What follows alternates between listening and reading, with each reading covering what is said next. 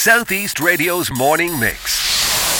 Chat, news and your views. There's a lot of stress out there at the moment, isn't there? Oh, unbelievable, Alan. But for me, I actually understand is like stress is the thing that humans do. We believe that stress is negative for the body, but we all know that the most stressful time in our lives actually creates the most change for us. So stress can be actually very positive for us in many ways. Really? Yeah.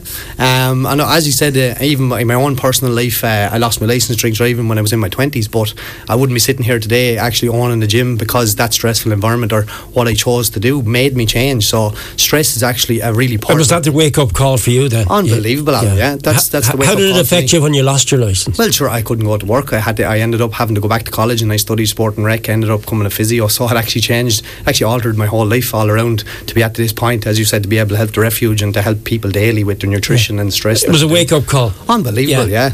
And I suppose understanding that there's two things that differentiate us from other people's or other primates or other people in the world is like we have great memories and we have imagination. And what I mean by that is we kind of create stress in our lives from the past. So our memories is how we hold the past in our bodies and minds, and then our imagination is how we project ourselves into the future.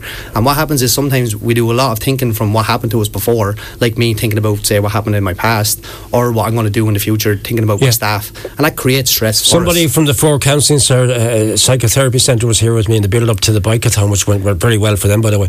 And they described depression as thinking of the past and anxiety worrying about the future. Exactly, yeah. So what is stress then? It's a mixture of both. It's a mixture of both, and I suppose if you think about it, and the mind and the body is one thing. I've been obviously in this industry for 15 years or more, and if it's kind of like the analogy if you had a coin. Have you ever heard of that? What's the three-sided coin? So on one side of the coin there's the body, the other side of the coin there's the mind, and when you spin the coin, you put them together, that creates basically the present moment and how you move your body. So by being that third side of the coin and actually exercising is how we de-stress and how we find, there's another thing called what's called a time-out hypothesis. So basically by taking time out, by moving, so whether it's like cycling, swimming, doing some yoga, doing some stretching, and taking time away from your daily life or daily situations, we can actually de-stress the body, and we can actually use, so the body and the mind is one piece, if that makes sense. So it does make sense, and I often find when I get out of here sometimes it could be stressful items pop up on the morning mix, and I just find a run at the end of the day.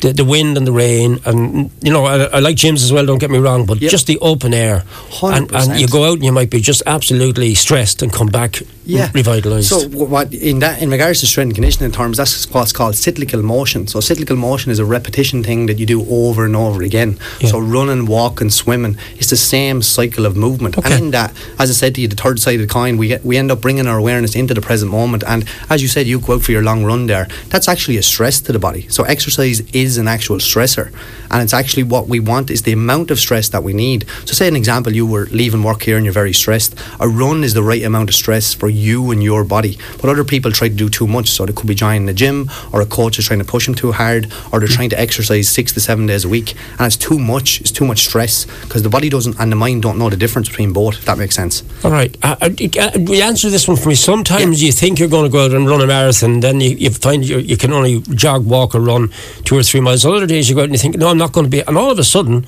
you get this surge of energy. What is that? Yeah, 100%. That's called. And you run far more than you thought you would. Yeah, there's actually a science in regards to it's called your second wind, or actually your level of heart rate. So when you're doing aerobic exercise is probably studied more than weight training or weights. So keeping your heart rate between 135 to 155, and that's why people using heart rate monitors or step counts allows them. So when you go beyond that point, if you push your heart rate too high, we use a different energy source than what you do when you're doing aerobic exercise. So aerobic means oxygenated. So you're using oxygen to produce that energy. So when you go by that, it's called a red line system. When you go by that oxygen or change over energy systems, you actually get this big boost of energy because you're keeping your heart rates at that cyclical motion, like a run or a swim or I've 2 or 3 minutes before I head to the news. I want to give that to you to give us some top tips. Like you say, stress-related conditions are cardiovascular, obesity, diabetes, sleep problems, headaches, immune system suppression, neck and back pain, and many physical activities fall into category of aerobic exercise like swimming, dancing, gardening. But TikTok dancing Stretching is huge now, isn't it? Unbelievable. And it's actually how to de-stress. Probably where the stress is coming from, they're looking for too many likes and they're looking for too many views, and that's what's giving them stress. But in regards to the actual taking TikToks and enjoying the movement, that's where the positivity is. And I suppose it's the reinforcement of, as I said, the likes and the in 2 minutes, Eamon Murphy from Base. Yep. It is Base, isn't it? Whereabouts are you based? Base Gym, just out on Curlogue there, opposite the Omniplex. Yeah. 2 minutes. Get this county of ours stress-free first, please, will you? On this Stress Awareness Week. Take all the stress out of our heads.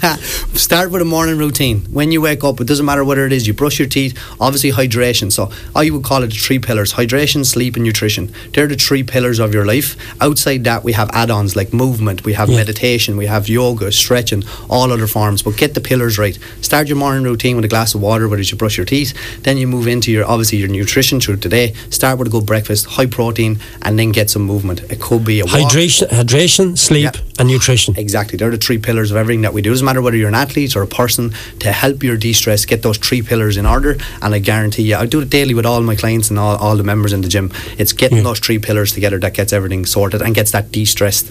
And again, the tools that you can use: meditation, you can swim, you can walk, you can run. You got to figure this out for yourself, or get a coach and he'll help you figure out what's the best tool for you. And when you say hydration, is the first thing you should do every morning is drink a pint of water? 100%. Your brain is about 90% water. So if you have have you ever heard this brain fog when people are talking about brain fog? It's because there's dehydration in the body. So again, electrolytes allows the water to go. So a pint of water every morning? 100%. Now, I always have a spoonful of Frank Flanagan's honey. So does that go down well, a supplement as well? If that works for you, Alan, it's about finding what works for you. And I suppose what a lot of people are, sometimes they're afraid of change and they're afraid to try something new. But again, if you're not drinking water at the moment, I guarantee you get a pint of water every morning. Every morning. Would you not be piddling all day after it then? No, well, if you're having 10 pints of water, yes.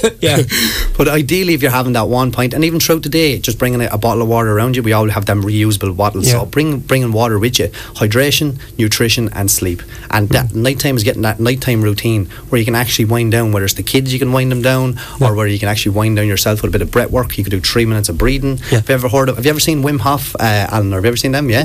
So Wim Hof breathing is a style of breathing. You can obviously have another thing's called box breathing. So you could do 4 seconds in, 4 seconds hold, 4 seconds out, 4 seconds in. So there's different types of breathing that actually stimulates and relaxes the body to help us de-stress. Southeast Radio's morning mix.